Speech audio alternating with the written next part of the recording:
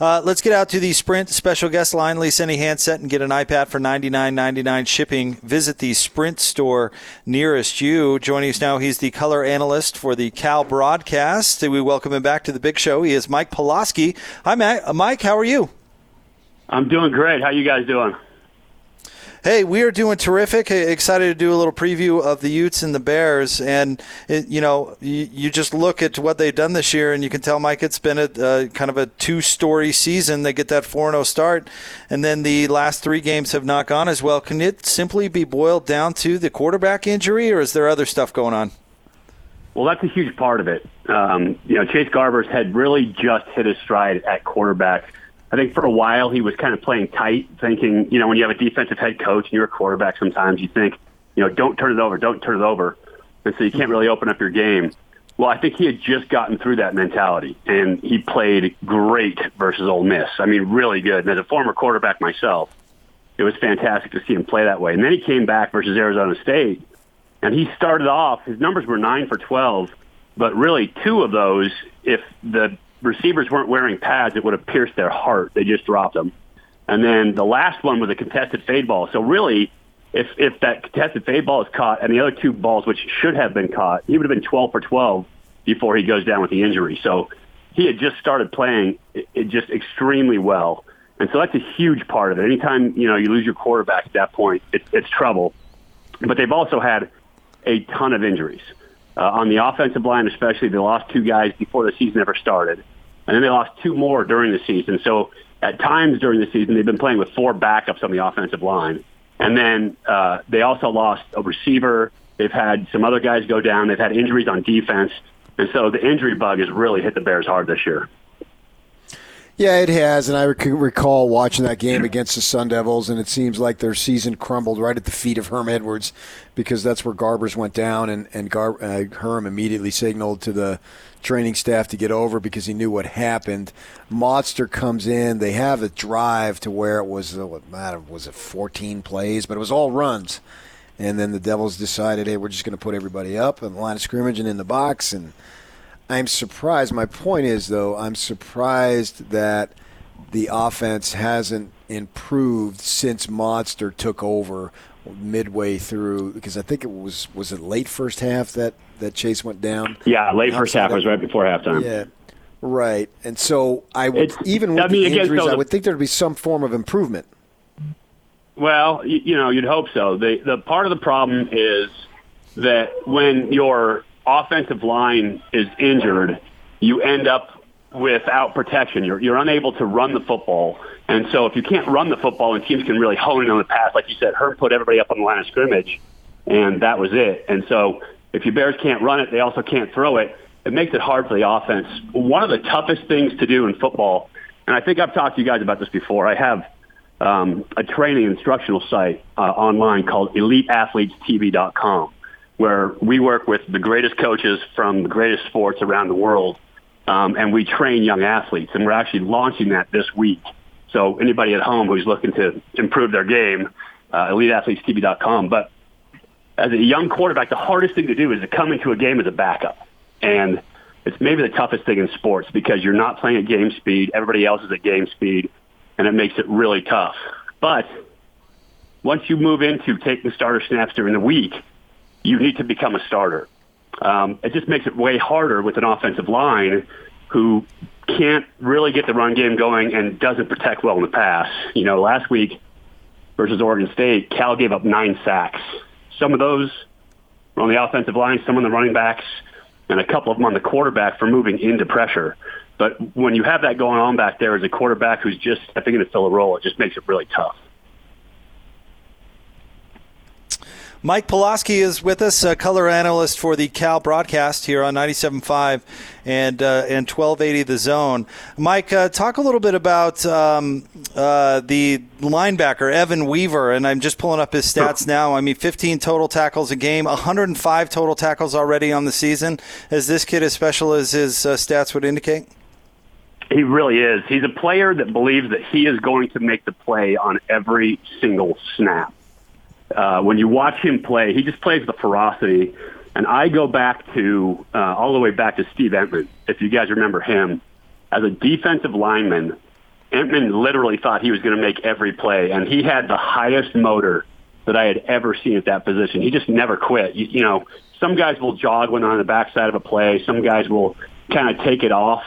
Evan Weaver never takes it off. He is always going 100%. He always thinks he's going to get it on the tackle. And obviously with 105, he's gotten in on a bunch of them. They use him off the edge as a pass rusher sometimes. They use him on a dog in the middle, as a blitzer. They kind of move him all over the field, but he can run sideline to sideline, and he can cover. And so he kind of has all the tools that you need at that linebacker position. But the mentality, to me, is the top thing that he can, that he possesses, and that's the ability to think that he's going to make every single play on the field. So Monster went out the other day and against Oregon State, and they brought in that freshman from Arizona at quarterback. What's going to happen, do you think? Well, I don't know. Spencer Brash is the freshman that you're talking about. He is a talented player. Had huge numbers down in Arizona. I'm not sure whether Monster is back this week or not. It's a day-by-day thing. If he's not, then it's next guy up. You have to have the next man up mentality at that quarterback position. I know Spencer has all the tools to be a really good quarterback. It's a tough situation to come into. Like I said, protection has not been spectacular for the Bears this year, and especially going in against a Utah team that's so good. I mean, I watch Utah on film, and I think that they are probably the only team in the Pac-12 that has a chance to compete in the National Football Championship level in terms of skill, in terms of toughness, in terms of size, and in terms of tenacity. I think Utah is probably the only team from our conference this year that could compete at that level. And so for a freshman quarterback to step in and to play against, that kind of football team, it makes it tough. Mike, what has Cal figured out against the Huskies these past 2 years? That's an excellent question. This year, the Huskies tried to play man up, tried to go straight man. The Bears won some contested balls in that game. They put together 2 drives at the right time, much like Oregon State did against Cal last week. Just 2 drives at the right time that helped them win it. I think the defense has performed exceptionally well last 3 years, really, against Washington. And so I think that's been a huge part of it. But they've been fortunate to put together the drives they needed to when they needed to put them together. But they do have something for Washington every time they play them, and they seem to play extremely well. I think part of it is Weaver is from Washington, and he has a chip on his shoulder every time he goes against the Dogs. So going forward against the Utes, I mean, obviously you, a former Cal player and doing the work for them, I'm sure you want them to win. We understand that, but how much of a legitimate chance do you give them of actually doing it? Well, that's an excellent question. As I said, I have absolute respect for Utah. I think they are an exceptional college football team this year. I think what Coach Whittingham's done is put together a really good defensive-minded team. I think the huge difference for Utah this year, when you watch them on film, is Hundley is really playing the position at quarterback. I mean, he has been really good. Zach Moss has been really good. So they have a 1-2 punch in a running game and a quarterback that's playing at a high level. Offensively, that offensive line is really strong up front. And they have receivers. I thought receiver was one spot where Utah was not at the top of their game the last couple of years, but I think their guys can make plays now. And I think they're Pac-12 guys all the way.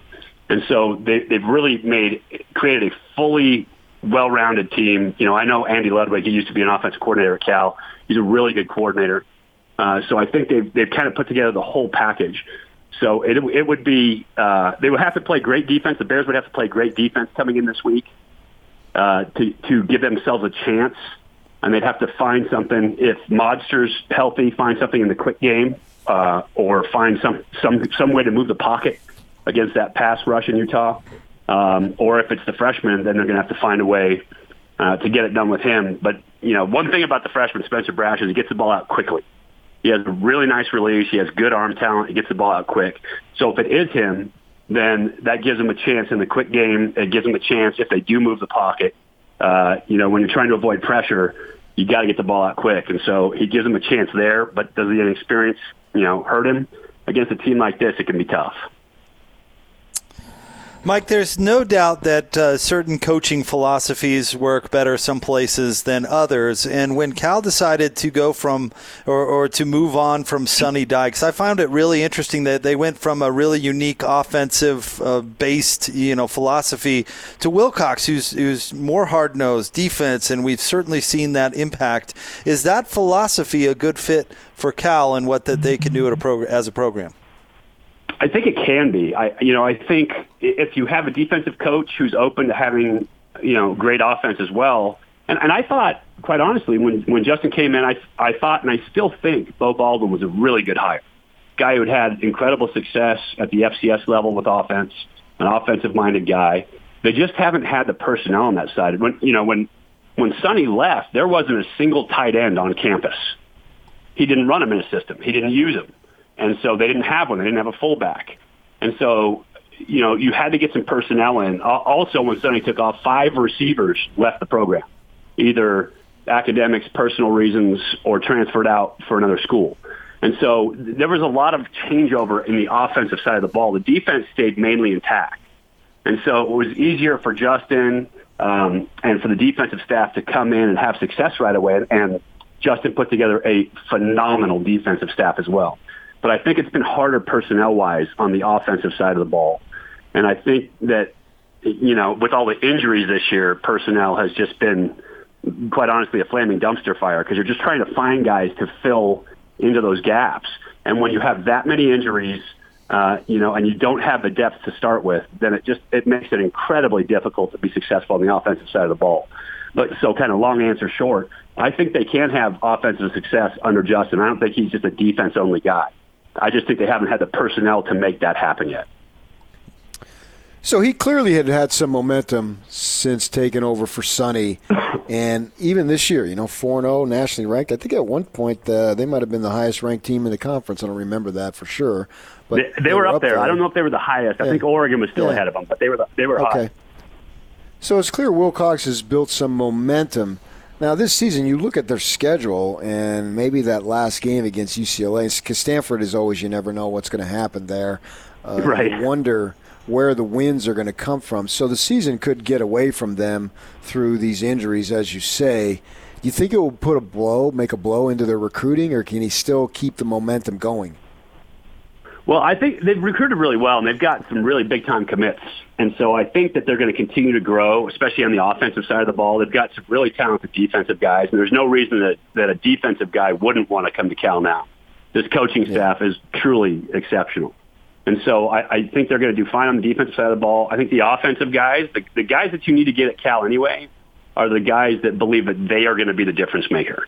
And I don't just mean that they think they're good football players. I mean, at Cal, just the whole environment, you want guys who think that they are individually going to be the difference maker.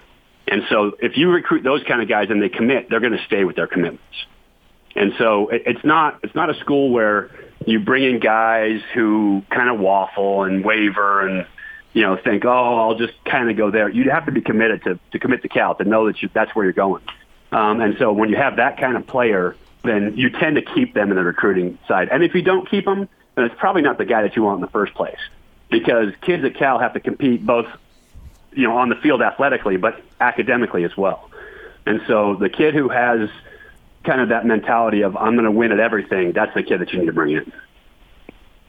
Mike, thank you very, very much, as always, for all the insight, and it should be a fun one up on the Hill on Saturday.